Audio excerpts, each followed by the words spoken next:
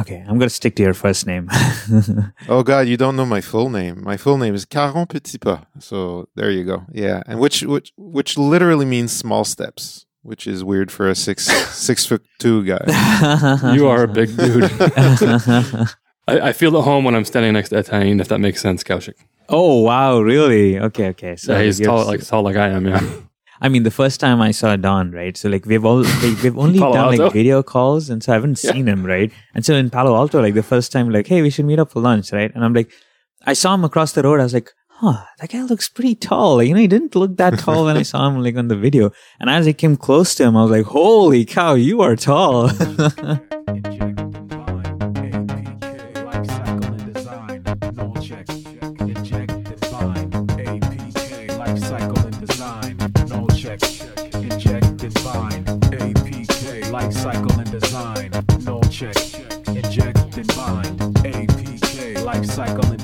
It's time.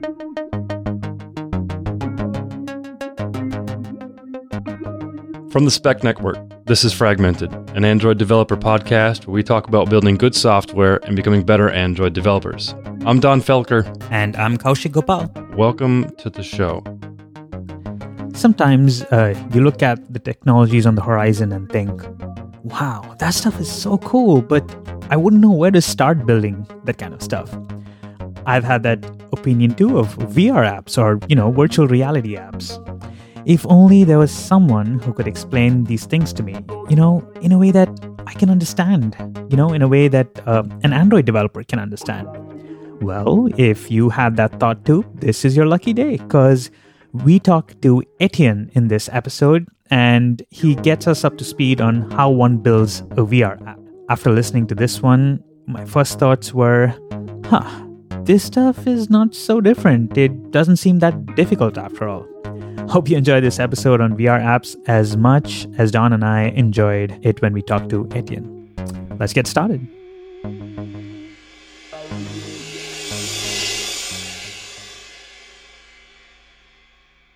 Kaushik, did you get a good night's sleep? I did actually. So I'm not sure if you've been following the weather. Last week was amazing in California, but now last few days it's been raining again, so nobody knows what's happening with the climate here. I know, it's crazy over here. It's just been freezing cold when it should be a little bit warmer, so is what it is, right? Yeah, I probably shouldn't complain too much. Exactly. Have you played with like Google Cardboard at all, or did you get the Cardboard at I/O a few years ago? I did. I got the Cardboard and I got the Daydream. Once I got my Pixel phone, right? I also got like the VR headset because I was early enough when I ordered my Pixel phone. So I also got the Daydream headset, and yeah, I've used it. So the thing is, I've never actually thought about like developing for it. I mean, I have thought, but I haven't done anything about it. But I have used it, yeah. What about you? I got the Cardboard years ago, and I played with some of the apps, and I thought it was pretty cool. Mm-hmm. But I never really dove into it too deeply, and I don't have a headset yet, though. My daughter keeps begging to get one because she really wants to try it out, but I'm afraid she'd probably walk through the window if I wasn't careful, So anyway, it's been something that's been very interesting to me, and I know that you and I have talked about this offline a few times, and we thought it would be best to get someone on the show to talk about it. And I think without further ado, let's please welcome Etienne Caron on the show. Welcome, Etienne. Hey, guys. Hey, how's it going? Good. Nice to be here. Now, Etienne, for the folks that are out there that maybe have not been familiar with any of your talks or presentations, which I've seen many of, can you give them a little bit of background about maybe who you are, maybe where you work, how long you've been developing on Android and so forth? Yeah, so I'm Etienne Caron. I'm part of the GDE program, and that's due to my involvement in the Android community in Montreal. I work for a Canadian company called Shopify. Oh, yeah. I love Shopify. Oh, thanks. So, yeah. And otherwise, in the community lately, in the last few years, I've been more and more getting involved in VR and all that good stuff because I'm a bit of a gadget hound to start with, really. So, nice. Yeah, there's a lot going on there. So how did you get into VR? I mean, was it as part of like some Shopify experience that you were trying to build, or was it just out of curiosity on the side and you said, hey, I'm going to just like try this thing on the side? It's a funny thing because Shopify actually has a VR department and they're doing all sorts of super interesting stuff. Like I recommend viewers check out their blog. There's a lot about cognitive science in there and things like that, but I'm not actually part of that at all. VR is a hobby I picked up basically when I started out long time ago, programming in the 90s. Oh, wow. Yeah, there was this thing called the demo scene. I'm revealing my age here, but What is might that? have- I don't know. No, I've never I haven't heard that. of it. Yeah. I think I'm pretty Yeah. close to your same age as you, but I'd like to know what that is. All right, so if you go back to the days where we didn't have internet and modems were running at 1200 bauds, people would basically share, quote unquote, their software just copying floppies, right? Mhm. And so after a little while, people started putting little tags like graffiti on those disks. So Mhm. those are called intros. You might have seen them or might have heard of them. So Let's back up a second. Sorry. Yeah. What's a floppy? Oh, just kidding. ouch. Are you just one of those guys that clicks on it, don't know what it is? Oh, jeez. I'm just kidding. I've totally Get used off my floppies too. What are those icons about? It's I like know, those right? handsets. Save? right? I mean, why? It just makes no sense. I'm just kidding. Sorry, you were going on. Yeah. Yeah, well, so people would just basically put like graffiti on those disks. Like Mhm. they'd put a little running program that would start before the actual game or the actual software would start. And they just say hi to their friends and brag about how they cracked the software and things like that. I remember this. Oh my goodness, I do. I totally remember this. That's So- funny. What started happening after a while is that people started sort of competing on the merits of those little programs. They started sort of exploiting the video hardware of those old computers and trying to pull like better and better tricks, right? Mhm. For bragging rights. After a little bit, they stopped even putting it in front of software and they just made full disks of these intros and these demos. And before long, you had like actual weekend long competitions where people would prepare a demo, just meet up and they'd compete for prizes. And they were sort of your sort of proto hackathons, if you will. And we're talking late 80s, early 90s. Oh. Wow. Is that your kind of your what got you interested in VR or what was that like the catalyst for you? Yeah, so I ended up organizing one of those demo parties like mid 90s, and my first exposure to VR came from that. So I got an internship out of it for summer, and we're talking 94, so this was really low tech, but you started having the first wave of really failed VR back then. So I got to try one of those headsets that would connect to a VGA card and would have like a glorious resolution, you know? Oh, wow. Yeah. So you'd have like, for the two eyes, you'd get something like 320 by 100 resolution. Ooh, you do not want to Yeah. eat before that. No, it was Yeah. kind of, very dizzying, very sort of nauseous inducing for sure. Yeah. From those days on, like I really got interested. Fast forward after my studies, I started working and, like that hobby sort of died down for me, but I kept keeping an eye on 3D video, getting sort of interested and excited about all the new video cards that coming out and all that. So Mhm. fast forward to a few years ago when they came out with cardboard, and I was definitely interested and started poking around and made it my hobby, basically. So, VR is a kind of the general term. And I think we've just been throwing it around. Would you mind explaining for folks out there that really are out of touch with it, what exactly is VR? What's that acronym mean? Does it mean cardboard? Does it mean Daydream? Does it mean Samsung? Does it mean Oculus? Does it mean what exactly does that term mean? Right. So virtual reality, right? That's the acronym. Mhm. Things kind of get really fuzzy really quickly because if you look at virtual reality and augmented reality, these two things are starting to converge. But for the purpose of the discussion, like VR as we know it today is like 3D stereoscopic rendering on with a headset, right? Mm-hmm. Mhm. And typically what that means is that your phone is going to render two images, one for each of your eyes. And that headset that you're going to put your phone in the case of Daydream and Cardboard, is going to basically the lens are going to make you see 3D in stereoscopy. So give you the full effect. Stereoscopy, I'm probably pronouncing it. What is that? So, right. So your eyes are basically seeing the world from 2 points of view, right? So the delta between those two things is how your brain sort of detects depth, right? So that's the effect that you're getting when you're using VR and you're using these headsets.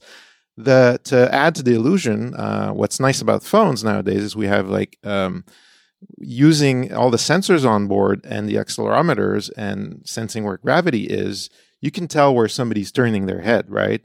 So you can change the 3D perspective based on the person's head position, which is what gives you this effect of virtual reality. This is how you can suspend disbelief and really put people in those environments.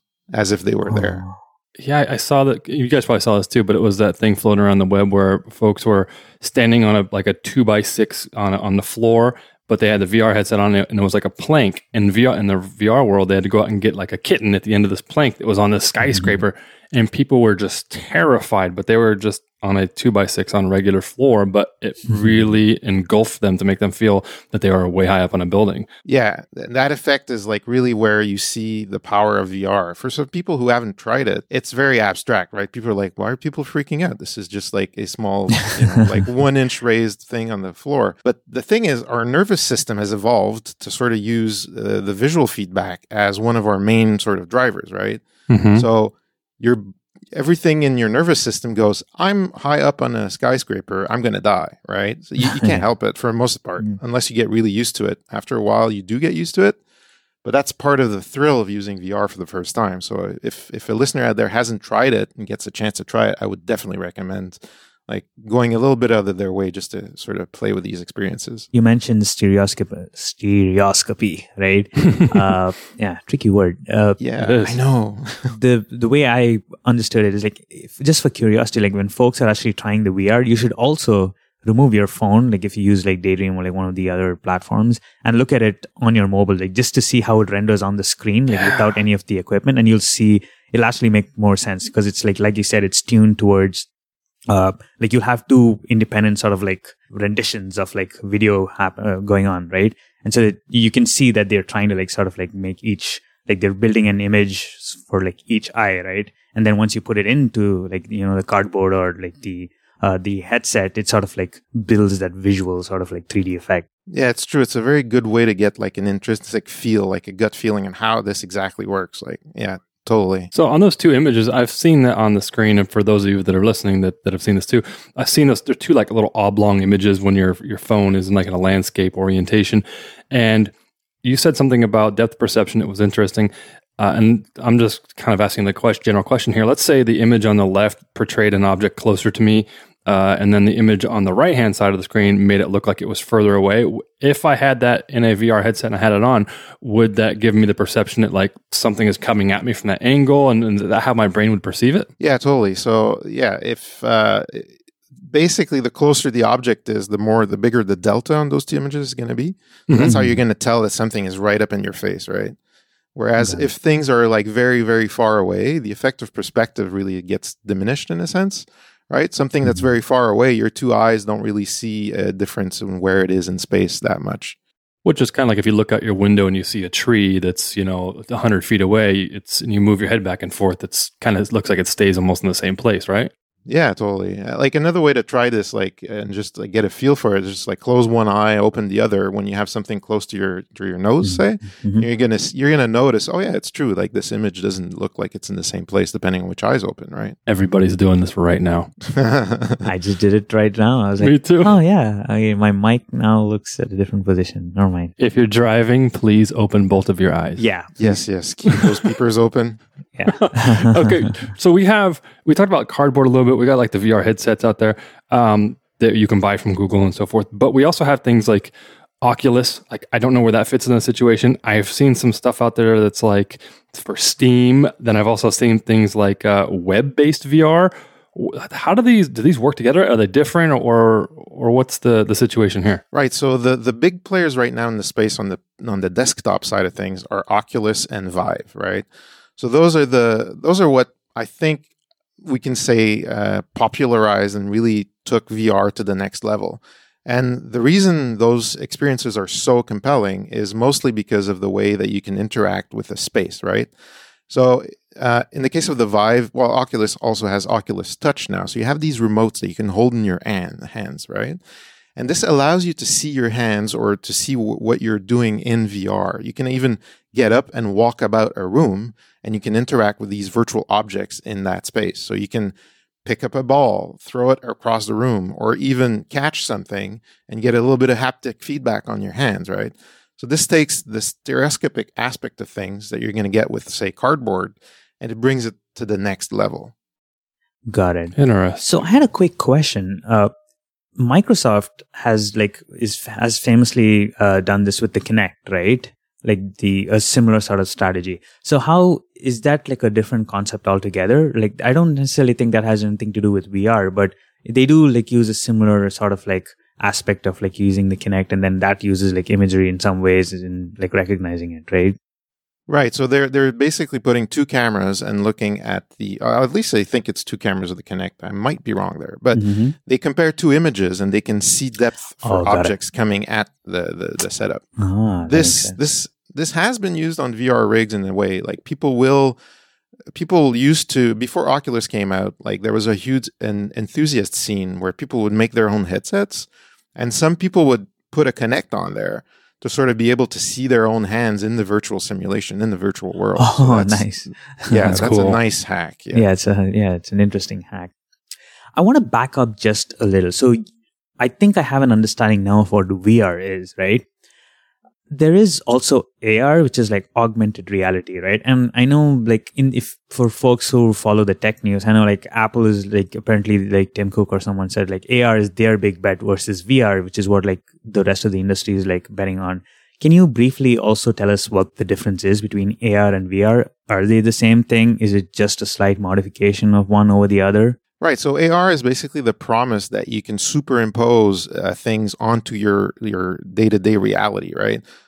When Google Glass came out, a lot of people were really hopeful that this was going to be AR. And in a sense, it was. You would basically have a TV screen up in front of you that would report information. But proper AR, as we imagine it, is a bit like that movie with Tom Cruise. What was it? Minority Report. Oh, yes, thank you. That UI, right? Everybody started dreaming about AR basically there. Or if you think about the Terminator vision or RoboCop's like head-up displays, right? So that's what most people imagine when they think of AR.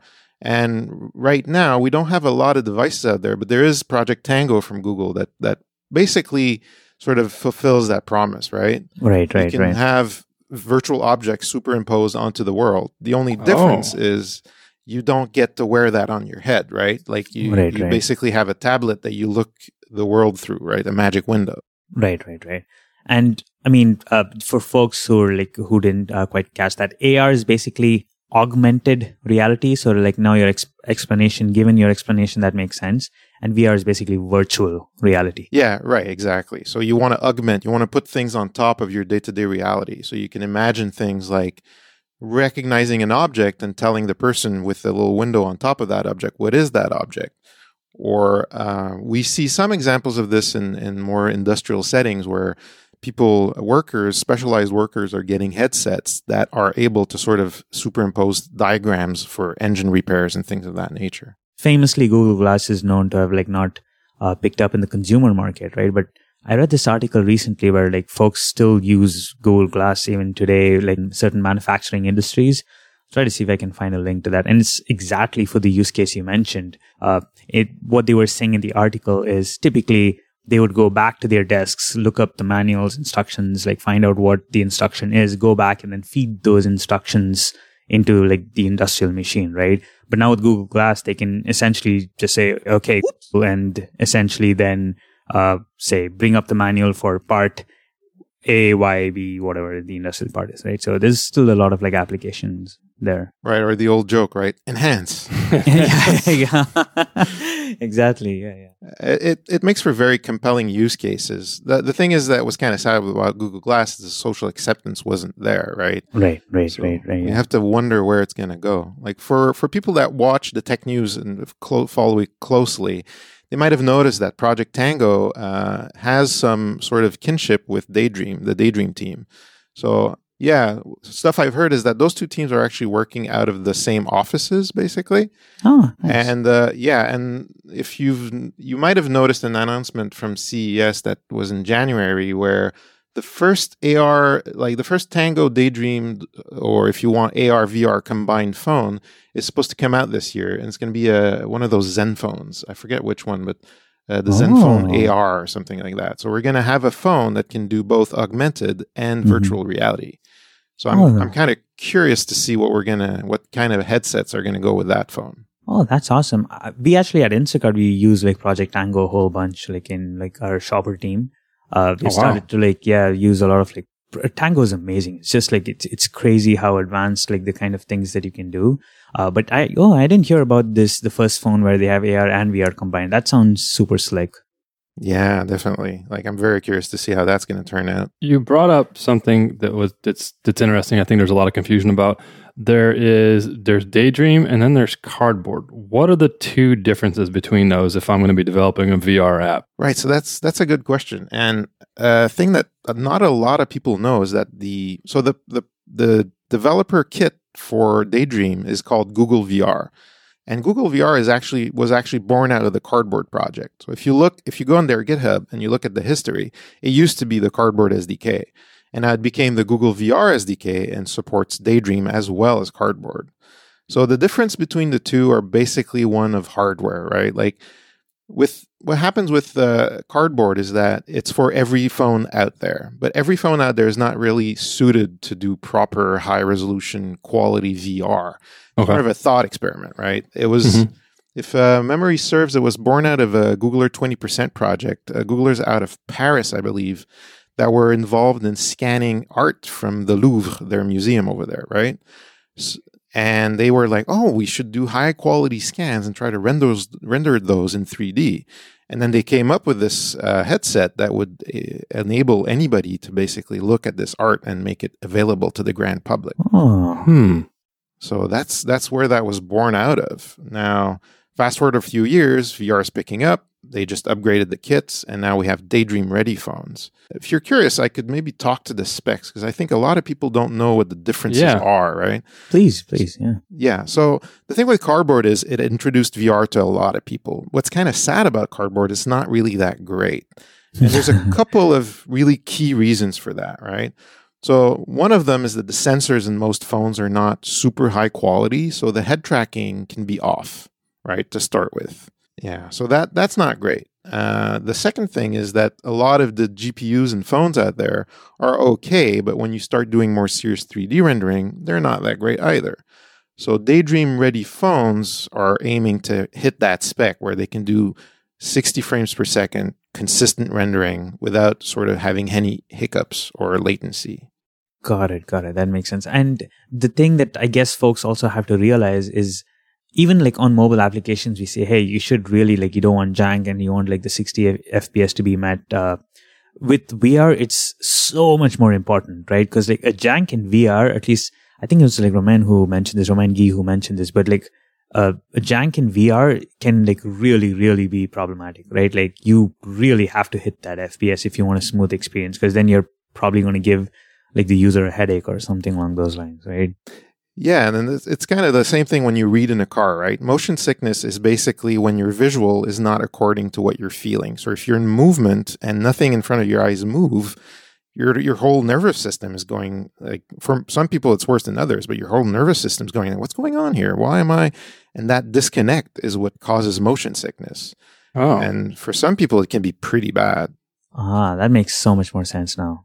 There's another point I'd like to mention to people that they don't know about for VR. One of the things with those new screens that's really interesting is the low persistence modes that they managed to have. So if you imagine your eye being a camera, right? With cameras, if anybody that's done a bit of photography, people are aware of exposure, right? When you have low light condition, you put exposure to the max, and then you're going to get like a nice crisp picture, even if it's nighttime. The thing with our eye is that there's no shutter, right? You can't control the amount of light that hits your retina. So the thing is, if you're staring at a screen that's an inch away from your eye, after a while, pretty instantly, you're going to get persistence of vision problems. So you're going to get big white trails everywhere. You're overexposing your eye.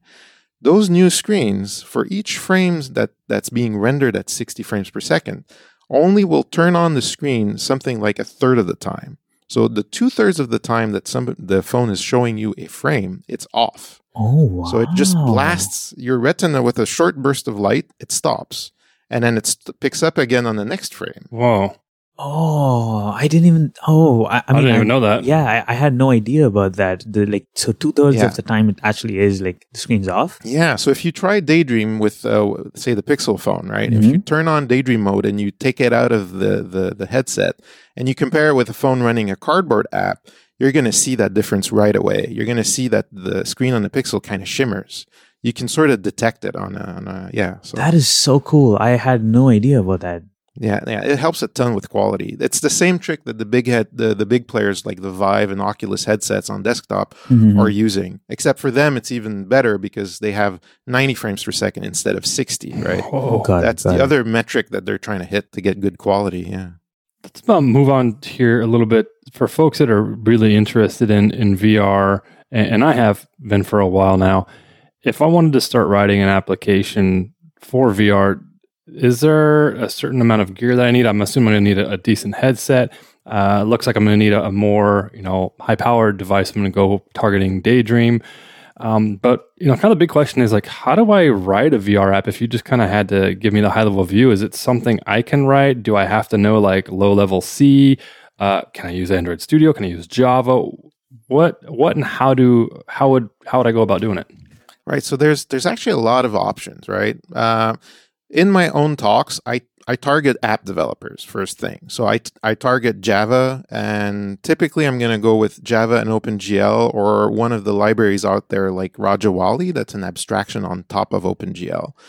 The reason for this is if you think about the whole platform, there's a ton of Android developers out there. They have a huge skill set, right? And for doing advanced computer graphics, it's not always a very obvious thing. Like a lot of people, so OpenGL is the standard on Android, right? And not a lot of people play around with OpenGL. And the reason is basically fairly simple. It's that a lot of the times you don't need those frequencies, right? You don't need to go play into that specific range of things. Well, what does OpenGL do for you? Like I'm kind of an OpenGL, dolt. I really don't know what it is, what it's used for, why I would even want to use it. Can you give me that kind of, basic rundown? Yeah, totally. So it's OpenGL is actually ancient by computing standards. It's a library that was born, I think, out of the 90s, if not even the late 80s. But let's put it at around the 91 era. That used to be on big end desktops, like big end stations. You need to buy those Silicon Graphics machines before you could use something called OpenGL. With time, it got more and more standardized. So the group behind OpenGL is called the Khronos Group. If you Google that, you're going to find their website. They have a whole lot of standards, but this specific one, so GL is for graphic library. That's worth mentioning. And you have OpenGL both for desktop and OpenGL for mobile. So the specific version we're targeting on Android is OpenGL ES. So what does OpenGL give you? It gives you a way of accessing the power of the GPU on your device, basically. So it's Does this involve using the NDK? Does that mean with OpenGL I'll have to use the NDK? So you don't have to. Like basically, it's if you look at the code in the AOSP behind OpenGL, it is really you are accessing basically a native library. Like there's basically a shim on top of native stuff. Oh, but got it. Totally get access. You totally get access to it in Java. Got it. You don't have to do that. You don't have to go the C route. Okay. And it's debatable to there's always these old debates about performance, right? Like a lot of old school native types are going to go, well, C is always going to be faster than Java. And in some respects, that's true. But for most uses, even in OpenGL, like doing graphics programming, you can get a lot done just being in the Java space. Nice. Yeah. I guess and I think correct me if I'm wrong, but I think the reasoning there was with C, you can control a lot of the release and holding on memory, in a more granular fashion versus in Java where you rely on the garbage collector, right? So essentially, I guess that's where you can really tweak the performance to work in a way where you can control. But then again, it comes with the beauty that is the C API, right? Yeah, totally right. The thing to note, like when you start playing, like I'm hoping people will be inspired hearing us talk about VR, but if and when you start playing around with OpenGL, you'll notice that a lot of the programming is about creating byte buffers that you're going to be sending over the fence to OpenGL. And the rest of most of the things that people have to learn when they start doing OpenGL ES is how to program something called shaders. What's kind of interesting with these graphic pipelines is you are sending bytes over and you are writing short programs in a language that's close to C that will process this stuff and then render it out to screen. So you're actually meta-programming the whole pipeline. That is a very succinct description of how it's done. That actually makes, if I'd heard that before, that would have made so much more sense. If anybody's familiar with RenderScript, OpenGL is almost a one-to-one to RenderScript. If you've done a RenderScript kernel before, you will understand what OpenGL ES is like, definitely. So when I hear all this, I hear like metaprogramming, I hear everything, like my brain starts getting a little bit of fuzzy.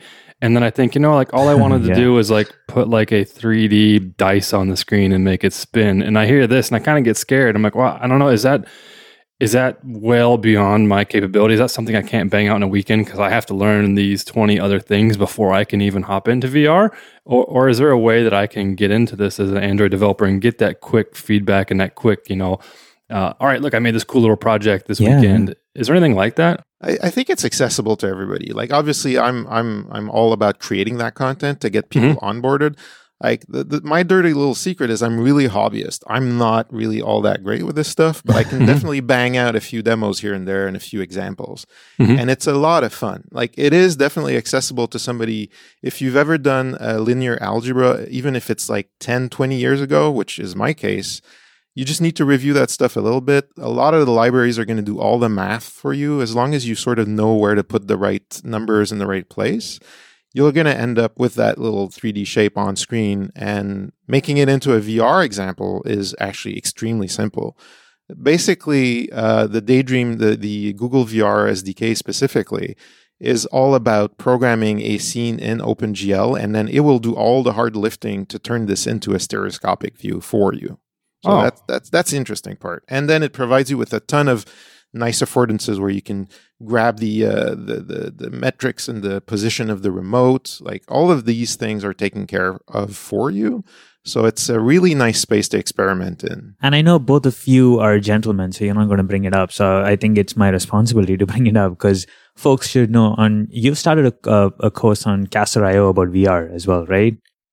Oh, yes. Yeah, so I encourage people to check that out. highly recommend it because, Etienne also has like a very succinct way of like putting a lot of like this stuff. So it's like he makes it seem very easy. Although honestly, I feel it's like a little more difficult. But if you walk through the Caster videos, you'll see like in no time you can get some of these banged out pretty easily. And it opens up a whole world to you. Like, the interesting part is that a lot of people shy away from this stuff because it looks so sophisticated, right? They haven't done 3D graphics before.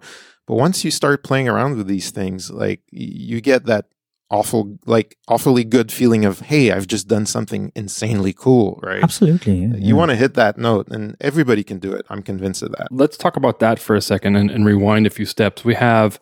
We've covered what OpenGL is. It makes sense. I kind of have my brain around a little bit.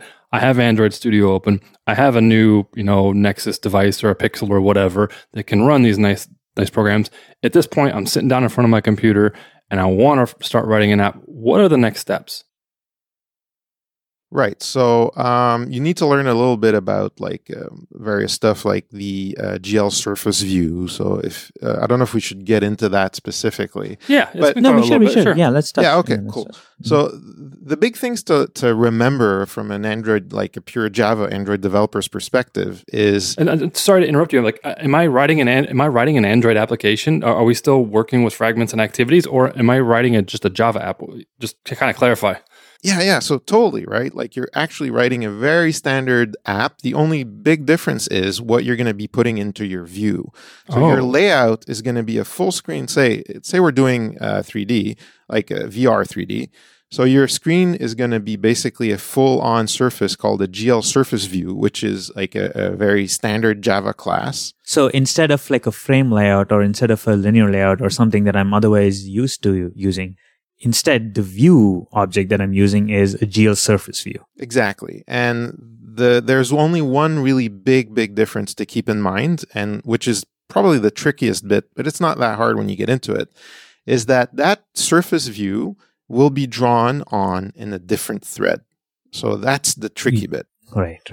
Yeah. But if you're used to UI threads, it's not that tricky, really. You're dealing with two different ones. The reason for this is you want to get 60 frames per second rendering. So what happens when you create these surface views is that you're going to have to provide something called a renderer to the surface view. And that renderer is where the commands to draw to screen are going to be. So the next thing that happens is that once you start the rendering, like you have two modes. You have continuous rendering, and you can even actually program OpenGL and the surface view to render only once. So you don't have to have animation. If you want to do a funky graphic in 3D and you only want to render one frame of it and have that there, you can do that.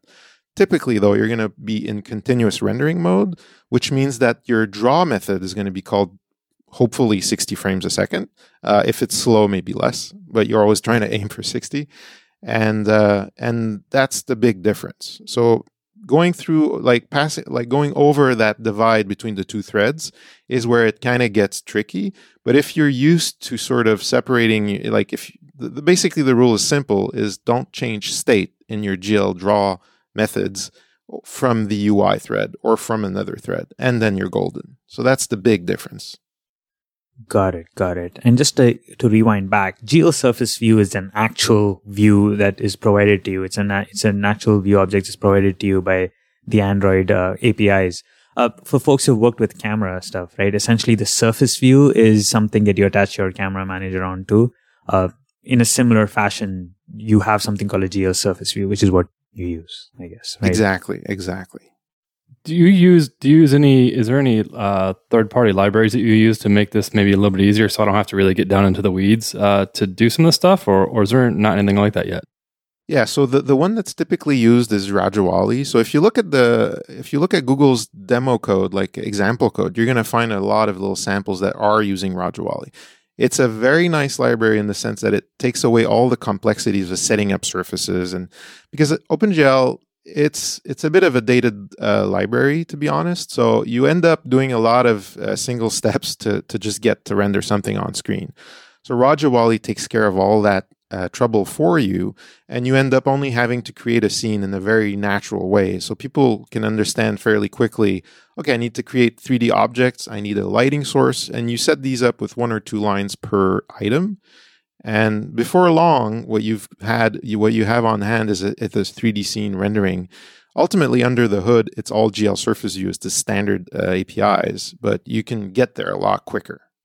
Got it. And we'll make sure to add links to the show notes about like some of the Google demos you're mentioning and the libraries you're mentioning. Yeah, totally. They're really the best to look at. Now, we are an Android here, so we probably have a Switch if it's a Samsung device, but that's another topic. Hey now. No, but we are Android developers. We have to worry about memory and resources and all that kind of stuff. Are there any concerns that we should be aware of when we're developing for VR? Anything we should kind of keep in mind when we're doing to be careful of? Yeah. So. When the GPUs are on for a long time, basically the devices tend to warm up, tend to heat up. And what happens often, like Daydream phones are sort of built to mitigate that. But depending on how much you're asking out of the device, eventually the devices will actually slow down. Like they heat up too much and the system's going to start putting constraints on what you're doing. So that's something that you have to keep an eye on. Those are sort of the concerns that are kind of different. Otherwise, writing apps for VR is very similar to writing a standardized app, except, of course, for the GL stuff. When it starts heating up, does the frame rate get lowered, or what's kind of the consequence there? Oh, yeah. It's going to depend, but most of the time, your frame rate's going to start getting janky. Things are going to start getting sort of unpleasant, basically. So, yeah. And this, funny enough, it has to do with the complexity of the scenes very often, or what kind of demands you're putting on the GPUs through your shader code. And that's where really the experience comes in, right? Like, I don't have that kind of experience, like, I'll be very honest with you.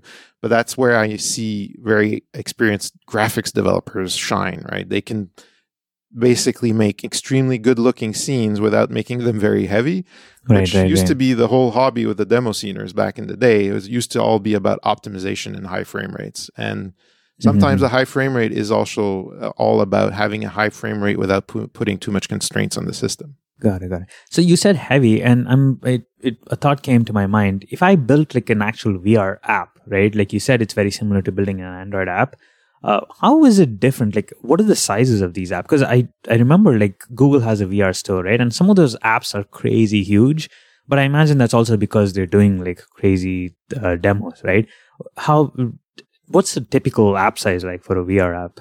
So that's a good question. If you're making games, you're going to get up there, right? Like you're going to have a lot of assets, a lot of nice audio, a lot of nice textures and video and whatnot. I think most app developers out there, if they're like me anyway, they're going to think more about procedural content generation, which is in itself a fascinating subject. So what's kind of interesting is that we're going back to the early days where having smaller programs is actually a very good thing, right? Our mobile devices very often are going to be running over a cellular network. So if you manage to write an app, even if it's a VR one, that can create compelling content without being too heavy, you have a definite competitive advantage there. Like, we're probably not going to be talking about AAA blockbuster games or anything like that. but I mean, there's definitely space for people who know how to be sort of thrifty with their resources. Got it. And I did mention the Play Store. So there's a specific VR Play Store just for like the Google stuff, right? Yes, totally. So, and right now, that's actually a good thing we should mention to people. So if you want to write a Daydream app, you can, of course, do it totally on your own and run it and debug it. There's no problem there. But right now, for the moment, you do need to have approval from Google if you write an app and you want to put it up on the store. The good news there is that eventually we were told they're hoping to open it up to everybody without necessarily having a gatekeeper of sorts. But the thinking behind that is you want to build a platform, right? You want to have early adoption. You want it to be sky high. So you need to make sure that the available apps and games and experiences are going to be top notch. Got it. So that's why the walled garden still today. But the good thing to note is that should be, anyway, if we follow the promises that have been given out a bit, that should be sort of open to all developers sometime this summer. Well, I'm just basically guessing here, but that's sort of what was hinted at so far. And I just want to back up. I forgot to ask this because now I'm super inspired and I'm curious to see how I could build VR apps, right? I've got a Daydream headset, but for folks who don't necessarily have that, is there like an emulator equivalent for this? Like how exactly if I build it, like how do I test this thing? Right. So that is actually a bit tricky. So you can totally run the VR SDK against an emulator.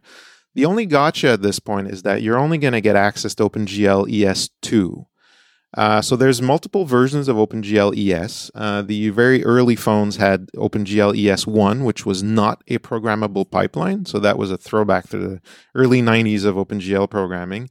Nowadays, any modern pipeline should be programmable. You can write shaders. That's very important. You get that with ES2. But you don't get the latest advances. So you will need a physical device, but you can get away with experimenting for the weekend on a typical emulator. Got it. And I can use a cardboard for this, right? Or is that... Yeah. Yeah, okay. Yeah, for sure. I mean, it's not going to be awesome, right? But... Gotcha. Yeah. It's totally worthy for experimentation. That was the big draw for cardboard. Anybody could do it. Right. That makes sense. Now, in the future, everything's changing at all times when it comes to technology in general. Is there anything that you see in the pipeline coming down that's maybe going to help improve the development of VR apps? Yeah, we're very much in the very early days of VR, and that might be the tricky bit. If you wanted to say tomorrow start a company that made apps for VR, it would be a bit tricky, right? It's not clear which platform is going to be the winner. It's not even clear what kind of hardware we're going to get like 6 months down the road, but that's also why it's so exciting. A lot of the really interesting things coming up, something, I'm probably going to mispronounce this. So you have something called foveated rendering. So that's fancy wording just to say it's fancy wording to describe devices that can track where your eye is looking at on screen. Got it. Yeah, so they've come out with these new headsets that are going to be able to see where your eye is looking and only do high resolution and high quality rendering at the spot your eye is staring at. Oh, that's awesome. Right? Oh, okay. So it can really push like the performance sort of thing, right? So it can like get like all that performance and like focus it at certain like points. Yeah, exactly. Because your eye doesn't see in perfect focus all around it, right? Like you focus on a point. So if you only render the super high quality stuff at that point, your GPUs are going to be much happier and much cooler that way, right? That's such a cool concept. Yeah. The other crazy thing that I've seen in the news in the last few months, and if somebody's following this, they probably saw that too, but Qualcomm has like these dev headsets coming out that have foveated features and also have what's basically a Kinect. Well, it's I think it's the company's called Magic Leap. So they have two cameras in front of the device that can see where your hands are in 3D. So you suddenly have a 3D VR experience where you see your hands and you can basically manipulate objects. And that kind of stuff is going to do wonders for everything that has to do with like suspension of disbelief and really awesome simulations. Wow. This is like some super crazy cool stuff coming along the way, right? Yeah, it's a very exciting field, definitely. I can't wait to see what's going to happen. I think some folks that are probably listening to this, and this is kind of where I sit too, is, you did discuss some of, we don't know if this is going to be the solution of VR, if it's going to be around or if things are going to change. So some people might be wondering where or when should they invest time or what would be the best place to do it. Do you have any tips in regards to that? Right. So I'm very bullish personally on the Daydream platform. I think it's one of the first really wide access ones that's really good quality. Like the Vive and the Oculus are awesome, obviously, but they are pretty costly to get. So yeah, that's the big thing. The other platform to mention that's kind of linked to all of this is that if somebody wanted to get into more like the game side of things, learning Unity might be a very good thing. So people might not be familiar with what Unity is. It's a game programming engine. Okay. So what's kind of interesting about Unity is that you can target multiple platforms with this game development engine. So you can make games for Android, Daydream. You can make games that would use Tango. You can also target Vive, Oculus. So all of these things are available to you.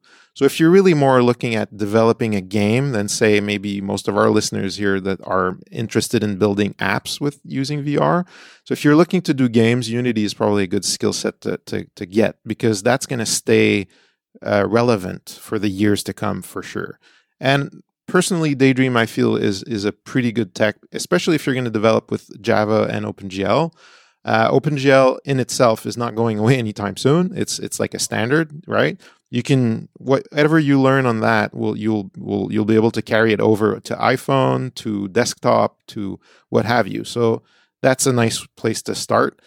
And if you're really looking to the future and are not afraid of a little bit more complexity, as if we didn't have enough, right? There's a new graphic standard called Vulkan that's coming out from the same group that that takes care of OpenGL, called the Chronos Group. So Vulkan is the next generation of graphic libraries that's truly going to be cross-platform. So you're going to use the same system both on Android. It's already available for Android and Nougat, and you're going to also be able to use it on desktop, consoles, what have you. I remember during the announcement, Romain Guy was the only one who was like super excited about this. Like he was the one, and we are getting Vulkan, and everyone was like, and he was like so excited. And well, we should all pay attention to what he likes, because that's going to be the standard in a year or two, I'm thinking. Absolutely.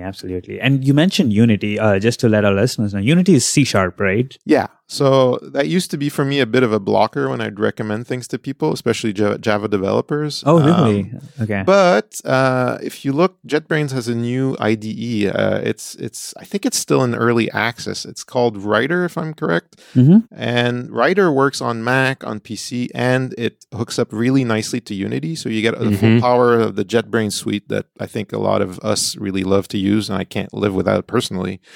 So that's something to explore as well. All right. And I mean, actually, like both, I know Don and I are big fans of C#. So it is a very nice language. Like, if you can deal with Java, you can definitely deal with C#. Yeah, I came from C# over to Java after being in C# for many years, and I felt like I stepped back in time. I'm like, whoa, wait, we don't have lambdas. And like this was like back in like 2008. I'm like, there's no lambdas in Java. I'm like, oh goodness, like for loops everywhere. Yeah, that's very true. Actually, I should put out a warning though. Unity's C# version is kind of old. which is the slight caveat there. So we're talking about. I don't know which version of C# we're talking about, but we're talking circa 2007. So I don't know if they had lambdas, or I haven't played enough around with it to know. So, but just a small warning to people. And another quick follow-up question. You mentioned Unity, right? Have you actually worked on games with Unity? Just basic games can be built like typically with Unity. Yeah, right? totally. So one of the things, like I have to say, it's more of as an observer, I have to report this, but I do some community involvement and with a group, a nonprofit here called Osmos in Montreal, and they do hospital visits for kids, for sick kids and things like that. Oh, wow. Yeah, so they bring VR to those kids and let them experience different environments, and they've been building their own environments using Unity. That's wonderful. So definitely, and a lot of people that come on to those projects are like community volunteers that have sometimes no previous programming experience. So I've seen a lot of wonderful stuff being done with that, where people just come together, right, and build new things. So totally, yeah. We'll add a link there into the show notes for this as well. This sounds like an amazing program. Yeah, no, definitely. If people can check that out, like it's an example to be followed. I think every city could be doing a program like that. Like we've had a lot of success with it. People really, a lot of impact. Really cool stuff. Fantastic. Okay, so I'm sufficiently inspired. I want to build a VR app. I want specific resources. Like you said, some of the generic things that you think would work, right? I'm going to kick it off. Your Caster.io that I mentioned before is probably one. I'm going to drop that into the show notes right away. I think that's amazing. Are there any other ones that you use? Like, what did you use before you built this Caster.io course for us? Right. So when I originally learned OpenGL ES, my first go-to, weirdly enough, was Apple documentation. So we can probably drop a link to that. It's very well put together. Totally applies to Android development. I mean, OpenGL ES is the same on both platforms. There's also a very good series called Android Learn OpenGL ES for specifically Android. The website is learnopengles.com. So that site is a very good reference. It's a bit older, but to get started and learn all the basics of ES2, which will help you sort of plunge into the later versions, totally recommended to check that out. If you want to get inspired and see what crazy stuff the kids are up to these days, go see a site called shadertoy.com. Very interesting site. It runs off of your web browser, so you're going to be able to see some of the effects. So these this is a free repository, an open repository, I should say, of shader code. So the shaders we mentioned that you use to program the pipeline, you can take that code and most cases drop it one-to-one in your own shaders and make crazy effects. There's all sorts of things there. You can waste days just exploring that repo. It's really, really cool. And Rajawali is also a really important library to check out if you want to get started very quickly. And the developers.google.com has a lot of really good documentation, good example code. Definitely check that out. Yeah, I just want to say the Caster lesson that you did, which is great. There's actually a free lesson. You can build your first Google VR app in 10 minutes, and the amount of content you cover in that 10 minutes is phenomenal. When I got done watching that lesson, I was literally thought to myself, wow, okay, I really feel like I have everything I needed now to get set up and get going. So highly recommend that. Again, it's free lesson. Check it out. Awesome. And if people have suggestions, by the way, by seeing that, I would love to hear from people, how they manage to follow along. If they have anything else they'd like to explore, I'd really like to hear about that. Well, where should they do this? Is there a convenient place that you'd like to take in requests and maybe questions and other cool stuff about VR? I believe you can leave comments on the Google VR course, the free course on Caster. And otherwise, I usually I ask people to sort of get in touch with me via GitHub issues, which might be a bit of a weird thing, but that's really an easy way to sort of reach me and do requests and things like that. Nice. And do you have a Twitter handle handy that people can reach out to you? Right. So I'm so bad with social stuff, those social networks. Oh, those newfangled social networks. So my Twitter handle is Kanawish. So that's Kanawish. Okay. And you can find me there, and I'm usually responsive. Perfect. We'll drop that in to the show notes as well. And Don, if folks want to join you on your VR learning experience, where do they do that? They can follow me at Don Felker on Twitter. That'll be the best place to reach me. And finally, where can they get a hold of you, Kaushik? Kaushik Gopal on Twitter is usually the best place. Fragmented Cast is our Twitter handle. for the podcast. So if folks have any additional things that they want to reach out to us, that's a good place. Thank you all so much for listening. Again, Etienne, thank you so much. This has been so enlightening. I'm super stoked. It's going to be difficult for me to get any work done today because I've got to go into work, but I'm going to keep thinking about this now. It was really awesome. Thank you, guys. Yeah, thanks for coming on. All right, folks, we will catch you in the next episode.